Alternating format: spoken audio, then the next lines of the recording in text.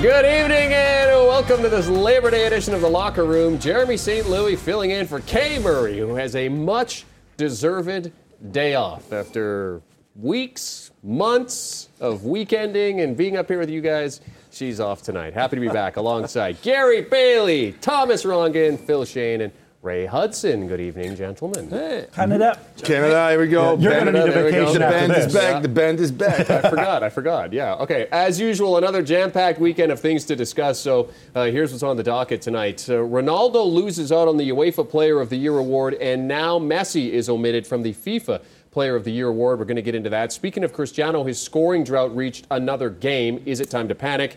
And Simeone says he's not worried about Atletico, but should he be? So later this month, we're going to know who the 2018 FIFA Men's Player of the Year will be. One person we know it won't be is Barcelona and Argentina ace Lionel Messi. For the first time in 11 years, Messi has not been included in the three-man shortlist. Instead, it's 2017 winner Cristiano Ronaldo, Real Madrid and Croatia midfielder Luka Modric, and Liverpool and Egypt star Mo Salah. We'll talk about Messi's omission in a second. First, of those three players, at this point in time, who is the most deserving of this award, do you think? I think Modric probably, for the success he had in his club and then transferred that form into the World Cup with a good team, by the way. You know, he was a big fulcrum of that team and a big component. I think it's difficult to argue against that, especially with a team like Croatia, on how he led them to the World Cup. But it's very close. He's such a rare blend of selfishness, leadership, artistry for both Madrid. And just to give you a stat, without Modric, Ronaldo won 0 UCLs. With Modric, 4. So, he doesn't have great stats, but he's so important for his team. And I agree with Ray, well-deserved. But part of the problem is with these awards, though, it's supposed to be an individual award, and then we all talk about the team's success. I don't know what the data set is or the barometer to measure a footballer as being the best. It really is difficult. And we say it's a team game, right? I mean, we always say that it's a team game. But here's an instance where you have UEFA and FIFA making it about the individual. Sure. And I'm sure you've got a couple of players on the outside saying, well, why am I not included? And I would look at three Frenchmen and say, Mbappe, who did the treble in France, which is a great shout, Gary. And World Cup, and was the silver behind the gold of Modric in the World Cup. So that's two. Griezmann, Europa League, and the World Cup, and second top goal scorer, and man of the match in the World Cup final. And then maybe the one that no one's talking about, Varane, who both won the UCL and won the World Cup. Why is he not there? So they might look at Salah and go, Salah, seriously? It's a great point with Varane, although I don't think he had as dominant a year as he's capable of and as he has had in the past last year, but he was part of victorious sides. The question I have right now is, have we plateaued? Are we at a point right now? Because I think you can actually include Messi with these three and basically say all four of them have a reason to be there, all four of them have a reason why they shouldn't win. Luka Modric is a similar position as Xavi and Iniesta were a few years back, but I don't think he's as specifically, personally influential as Xavi and Iniesta were when they were at their peak. I think he's a good supplementary. And they didn't win it. He's a good supplementary player who can make a team better, as you pointed out with Cristiano Ronaldo. But Cristiano, 15 goals in World Cup qualifying. I think it was 11 last year. Well, apparently Cristiano... he's just correct. Really? I scored that many goals? I'm not now. He just Champions League as well. And what was it, 44 for Real Madrid? Well, truth is, if Messi's Argentina goes to the semi-finals or finals, he wins it. And if Cristiano's Portugal goes further. So, it's a lot to do with your national team, how well they do. It's a lot to do with your club team, and it's how well you perform. So it's a difficult Is it harder balancing for Salah to get to the World Cup with Egypt and harder for Salah with Liverpool get to the UCL final, whereas Messi doesn't take Barca with a better team maybe to the final? And is it team over individual, or is it individual and stats? So again, interesting. And, on the individual stats, you look at Messi's performance, winning the Pichichi, winning the Golden Boot of Europe, winning La Liga, where all these players come from, other than Salah, of course, and blew all of them away, statistically, Messi was miles ahead of Ronaldo in the league in terms of the individual achievements. But this isn't an individual award. It's for what you did with your team, and that should be lauded. Listen, these are three tremendous footballers. Let's get it right. We all agree on it. Yeah, right. And each one of them's got a great shot at it. Probably Salah is the one outside looking in. Unfortunately, there seems to be agreement around the table that Messi being omitted is not a great injustice of any sort. So, I mean, is that basically or should Messi be in there? Well, you can throw Griezmann in as well, Jeremy. Absolutely, and Mbappe. Should it be a top 5 then? Yeah. Why is it a 3? But it's graded, Jeremy. It's graded with, I think, from FIFA's perspective, with World Cup most important. What did you do in the World Cup? Messi didn't perform, you're out. Then the next thing is European Champions League. What did you do there? And then your local league. Now, Messi at local league, and I agree with Ray, was out of this world. But he didn't do anything in Europe. In fact, they bombed against Roma. Argentina didn't do anything in the World Cup. So he can't compete with Modric if that is how you're going to measure it. And as far as the top 3 goes, it all comes down to the ceremony. To fly 5 people in when 2 of them know they're not going to get it. In fact, even here, there might even be a little bit of One of them knowledge. might turn around on the way home. Yes, guaranteed. That's true. The helicopter didn't quite get there in time. North American sports has this debate with the most valuable player. I mean, is it the best player or is it the player who has had the most impact for a winning team? The one thing is FIFA's defined this as the best. And I think there's a certain person at this table, and many of us would probably agree, there is an argument that the best player on earth is not going to be on the podium among the top 3. When the substance of a footballer, again, when we're talking about, and this is it would become a philosophical debate in terms of the pure footballer, the substantial player, compared to the individual and club success. The best ones don't always get it. I mean, like Xavi and Iniesta, they won the World Cup in 2010. They won the Champions League in 2010. They were as important as anybody in that team. Isn't that more Ballon d'Or, right? Isn't Ballon d'Or more about the best player in the world? They used to be together, and now FIFA, because of its wisdom, that's what I'm saying, the two are different, because of its wisdom, now wants to have its own trophy, and Ballon d'Or goes back to France football. It'll be interesting to find out if France football picks Lionel Messi, because in many ways that's the more respected of the two. This is the marketing one. Okay, we're through 3 rounds of action in Serie A, and once again, we have yet to see Cristiano Ronaldo celebrate a league goal for Juventus. No player in Europe's top 5 leagues has taken more shots without a goal than the Portuguese so far this season. Is it time to be concerned? I would. I mean, he's had more shots. 3 games, Gary. I think he's trying too hard. I think he's trying the shots. But at Real Madrid, they set him up all the time. Now they're not going to set him up. He's going to have to make it happen. And that's probably why he's shooting when he shouldn't be shooting. And because he hasn't got the support around him and because he's a bit older, I don't know. Maybe there's question marks. Thomas, when does it get into your head? As a guy who's a goal scorer, when does it get into your head? It won't get in his head. By the way, after 3 games last year, 0 goals for Real Madrid. Wins the UCL title. That's the only thing he wants at Juve. Yeah, does he want to score goals? Absolutely. Does he have to get accustomed to Allegri's system? He's played as a 9, he's played as a 7. He still creates his own opportunities. He still gets shots on goal. They will fall sooner or later. But you know what? He'll be happy with 15 in Serie A, but scoring 3 or 4 winners to get to the UCL final and win it. Cristiano won't. And win it. Cristiano wants the goals regardless of wins or losses. And win the UCL title. He can say, you know what, I won the 3 biggest leagues in the world. So no, I'm not concerned. They didn't bring him in to win Serie A. They've done that without him. They brought him in to win the Champions League. They did not bring him for August and September. And the last 2 seasons, he has gotten off to a very, very slow start. He did okay in Champions League last year in the first half of the season. But if I remember, was it 4 goals come Christmas and into January in league play? Again, we're getting bogged down with the stats and all of that. When you look at his play, when you look at his performance, how much is that the narrative here? I mean, playing against, the Flying Donkeys in Parma, I mean, this is opposition that they didn't actually exactly blow away. And Cristiano is usually, when we watch them in La Liga, especially against the low opposition teams, they would be able to do it. Now, you could say that the Italian league is a stronger league It doesn't stack up. It just it's a more doesn't. defensive league, though. It's a more defensive league. In Spain, there's a lot more mano a mano, Right. and you challenge. You're willing to take a risk, and sometimes you get burned by Cristiano.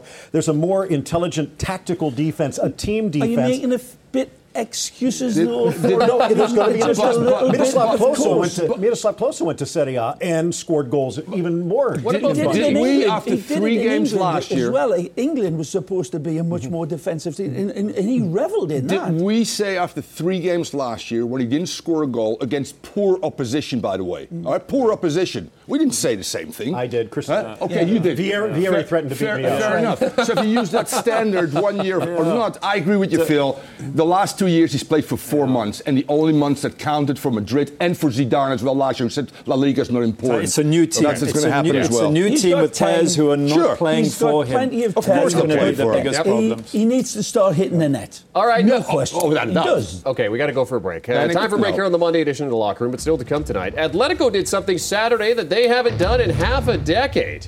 We'll tell you what that was when The Locker Room returns. Also, just want to make mention of this, by the way. Ray, you're going to love this. Huh? It is the 15th anniversary of Ronaldinho's first goal for Barcelona in La Liga at the Camp Nou. Off the ball. That's a tidy little shot. Remember that one, Enjoy man. that. We're back after this. Genius.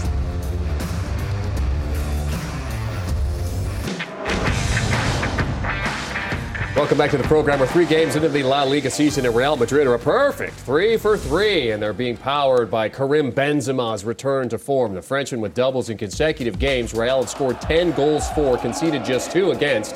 For Benz, he's got 8 goals in his last 9 games in all competitions since the Champions League final. Hey, how much has Cristiano Ronaldo's departure contributed to a new Real Madrid?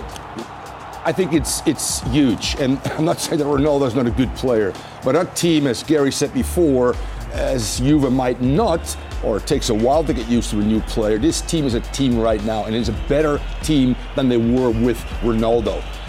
You know what? At this juncture last year, they were 4 points behind Barcelona. 4 points, playing poor teams, by the way. Already, yeah. 4 points. Benzema is at 4 goals, tied with Messi in La Liga right now. Benzema scored his 3rd goal in February last season, to give you an idea. Asensio's come alive. Bale has come alive. And this team is stellar possession football a la Spain, because it's got 6 Madrid players on the Spanish national team, transfers well to the philosophy of Lopetegui. High passing, the highest passes they've ever had in the last game, but just not passes. They're vertical, they're with accuracy. Their final third entry is 90+%, which means more chances, more goals, which they have scored as well. And now all of a sudden, without Ronaldo, Benzema, Bale, Asensio, they all are coming alive. Gary, can they hang with Barcelona, though? We're 3 games in. I mean, now it all they looks look good. I'll agree with Thomas. And they look better than I thought they would be at this stage. But can they match what I think is the best team in the world at the moment, all the way to the final match? I don't see it. And there's one man who separates the two, because I think in defense, Real Madrid, Barca, very good. Midfield, both fantastic. Up front, wonderful. But Barca have Messi, and he makes a difference. Suarez equals Benzema. That explains why they won the treble last year, right? Oh, wait. They won the double. No, I want to talk about this because I want to give credit to Thomas Rongen, because he saw this right out of the gate. In my mind, when I'm looking at Real Madrid, Ronaldo departure, Zidane departure, Lopetegui coming in, we still have a question mark as to what he is. I'm saying this team could finish anywhere between 1st and 5th. And they still have these big games coming up at the end of September against Atletico and Sevilla. But what we've seen over the opening 3 games is impressive, to the point where this is a team that could challenge for a treble this year, because they're playing crisply. You don't know where the attack is coming from, and that was not the case when Ronaldo was there. And 20 goals for, and what is it, 1 against to this point of the season? Amazing. They've been very impressive, but it's way, way too early. There's big tests that are going to reveal a lot more about this team. The goalkeeper, Courtois, is going to be tested in a different way. The quality of the opposition, you can only beat what's in front of you, and they've done it impressively. Like all the lads have said, the star points for the star players have went up exponentially even, without Cristiano there. but I don't buy the fact that Real Madrid won't miss Cristiano Ronaldo. They're not missing him right now. No. I think they will miss him, no matter how much Lopetegui is. I'm not saying covering the cracks, Jeremy. As much as he's massaging and influencing this team, and gotten them playing, when it starts to get bad, Ray, that's when the bright light starts to burn. Right. The first Clasico of the season is going to tell us a lot about both of these teams. Be in Sports, once again, your home for everything Clasico. The game is on October 27th, but of course, we'll have everything in the lead-up that whole week long. Okay, for the first time since October 19th of 2013, Atletico Madrid did not register a single shot on goal in La Liga play. That's 1,778 days. They were blanked by Celta 2-0 on Saturday. Diego Simeone says, okay, this is a major wake-up call for this team, but I'm not concerned about the slow start. Should he be concerned about the slow start? I would, because they're 5 points behind two teams, Real Madrid and Barca, who are in great form. And on top of that, we saw Godin just slip there. Is he still the same player? Diego Costa's battling to score. Perhaps Griezmann's tired after a long season. Gary. Sorry? Man United wanted Godin. I know. I'm looking at him now thinking maybe it's a good thing we didn't get him. So there's a couple of question marks on Atleti. And the problem for them every season is they're facing probably the two best teams in the world. So you can't afford to drop points. For me, they look a little leggy. They look a little. They look at all the work that he's put into them. I mean, you know how demanding Simeone is. It'll probably pay off later on in the year. But right now, they don't look fresh. You look at Real Madrid; they look fresh as daisies. And for me, Barcelona haven't really hit. And I think that's part of this impressive start that we talk about Real Madrid. They look super sharp. This team. Just fundamentally, Thomas, they don't look sharp. No, and I think one of the problems too is if you coach for the last few years to defend first, keep the zero, and get a goal, that's fine. If you fall behind, which they rarely do, then you're in trouble. They are not a very good team in making the game, like Madrid, for instance, and Barca does as well. So it's this double-edged sword, and then you get your big guy Godin making a mistake that he rarely makes. I think Atleti, yes, they're far behind. They might still crawl back into it, but there's some signs, as Ray said. People they've brought in, though. Each of the last 2 years, Diego Simeone and Gil have gone out and spent some money, Cerezo, to bring in all of this talent to play around Griezmann and make them a much more attractive continental team. By December, he goes, this isn't working, let's go back to playing Atleti ball. Well, they've spent more money along with Valencia than anybody else. Yeah, they have. And that isn't going to just happen overnight. It's going to take a little bit of integration, figuring in the stamina part of it over the long term. But like Gary says, you didn't expect this team to drop points They were this early. 14 points behind Barca last season. They've got a lot of improving to do, and I haven't seen it yet. Okay, the World Cup has an effect as well from this and team. we're going to see that as the season goes on. Let's quickly touch on the Seville derby. It was a testy affair. It was settled by a late Joaquin goal. Sevilla finishing the game on 10 men as Betis win. Gary, we were talking about this before, and there was some goalkeeper action here. And did a red card ruin this game? Yeah, it's a second yellow, but it should be against the keeper. He's led with his elbow. He's run into Rocky Mesa there, and Rocky Mesa gets the second yellow for being in the way of the keeper. But I saw the keeper accelerate towards the player. But he moves into the path. In all honesty, this is, as you like to say, handbags and hand grenades. Yeah. I mean, basically, you two play fair. Yeah, but the keeper's gone for him at the end. Why no VAR? Why no VAR there? Well, VAR obviously ended up agreeing. And by the way, in regards to missed identification, direct red, those are the situations. The second yellow, you cannot go in. So basically, this was a referee's call, and VAR was not allowed to come in and say, wait, you might want to take another look at that. Yeah, which is a pity. I agree, because if VAR had come in, there's no way I would think the VAR would have overturned that. And then Joaquin late coming in last 15 minutes, off an injury, hasn't played a minute and scoring that winning goal. And you guys talk about it a little bit more, what Etienne has done with that team. Etienne is amazing, what he's done. And in many ways, building it around an aging, probably post-aging Joaquin. Last year, didn't have to play a whole bunch of defense. Let the other guys do that for you. You go up and create chances. Did you tell him and this is what he said, don't even worry about coming back. I love that. That's right. That's my Hudson. Tricky, go on. If you can score like that, you don't have to defend either. True. Nice. All right, time for another break here on The Locker Room. But when we come back, some quick-fire answers from the guys on some of the other weekend headlines. Stay with us, and we'll be right back.